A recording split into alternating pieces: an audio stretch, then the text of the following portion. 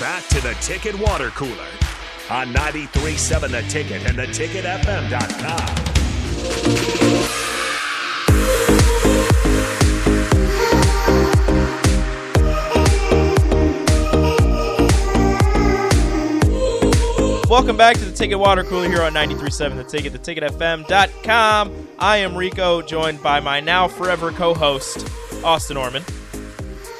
That's it. You're forever here. Yep. You are now my co-host. The Ticket Water Cooler is sponsored by the Guardians of Freedom Air Show, coming to Lincoln's Air Park August 26th and 27th. Get more details at lincolnairshow.com. Again, big fans of the air show. Somebody asked me the Thunderbirds or the Blue Angels, and I have to go with Thunderbirds. I mean, I went to Bellevue West. We were the Thunderbirds. It wasn't the same kind of Thunderbird, but we were the Thunderbirds, so I have to go with them. I'm sorry. The Blue Angels are elite, though, so there. It's 1A and 1B. Is that acceptable? I'm not going to tell you how to live your life, so sure. Thank you. You're welcome. Thank you for that. We never actually got into a deeper conversation of the NBA draft and what we believe is going to happen after why am I should after not Wemby space goes on his number name. one? Yeah, Wemby goes. I don't know why I spaced on his name. We've only been talking about him for years. After Wemby goes one, you said that you would trade it away?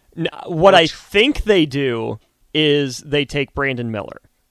What I would do would be look into Zion, see what New Orleans wants, and if the package is good enough, I'd trade out of it. If not, I'm taking Brandon Miller.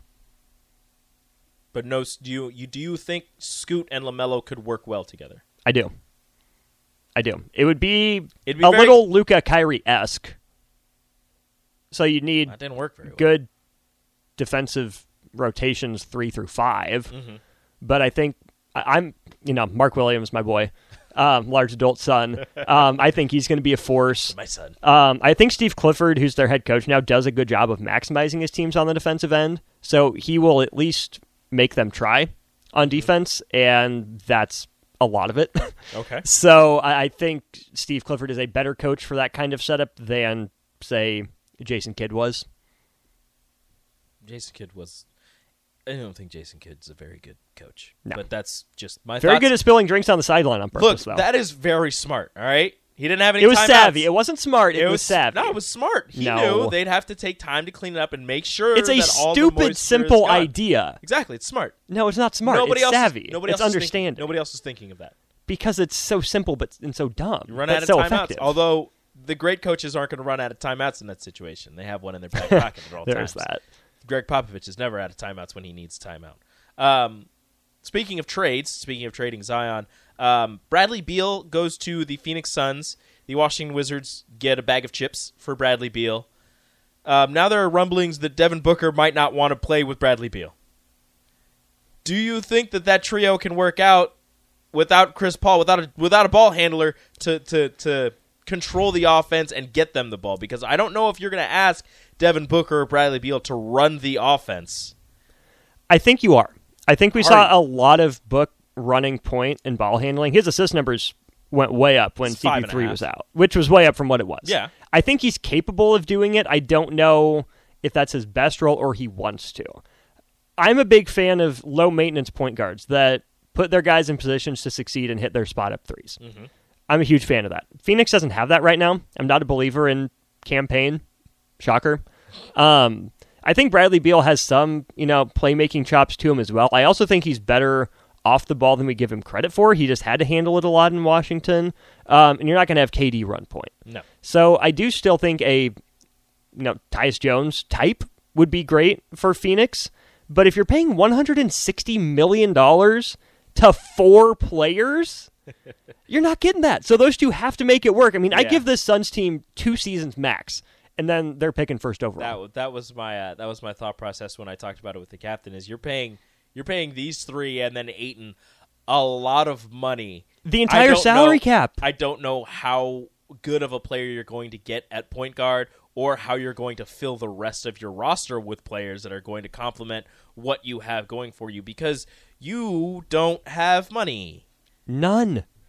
And here's the thing. It'd be one thing if the Suns were so close and they were trying to get one more star to put them over the hump. Mm-hmm.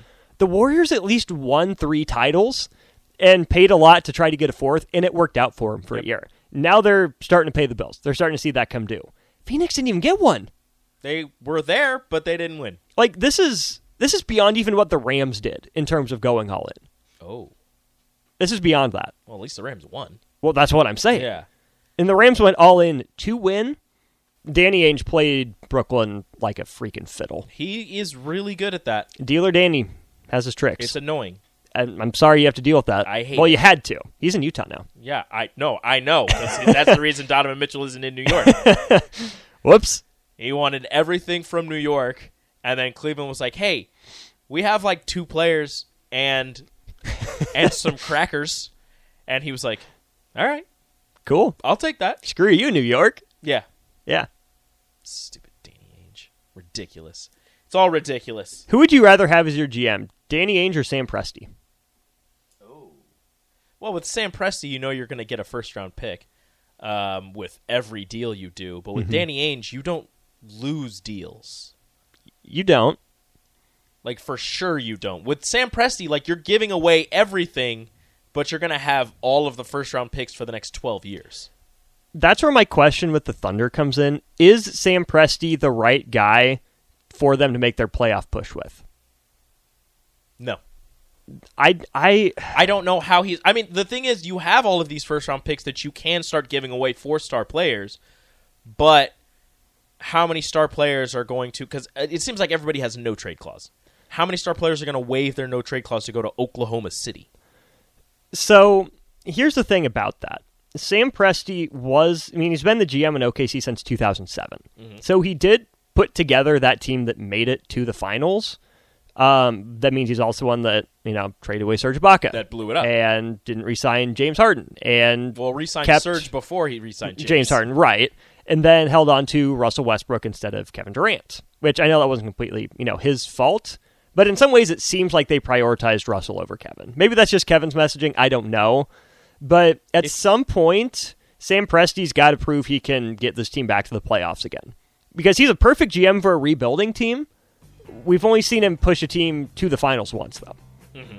And that was with 3 Hall of Famers. Mm-hmm. I guess, would that team have been where they were? Would Oklahoma City be, I don't know, in this position or whatever, if they would have chosen Kevin Durant over Russell Westbrook? Would they have been in a better position? Who's a better player right now? That's true, but if who do you guys want to play with more? If Kevin Durant's by himself and Russell's off doing Russell things, can you keep Kevin Durant and James Harden together more so than KD and Russ? That's a good one. I think those two would have worked out a lot better, especially if you would have given me Steven Adams when he got tatted and just became a beast in the paint. But that's going to do it for the Ticket Water Cooler. Up next, the Happy Hour. Same 2 guys, different conversations. Up next, 93.7 The Ticket, ticketfm.com.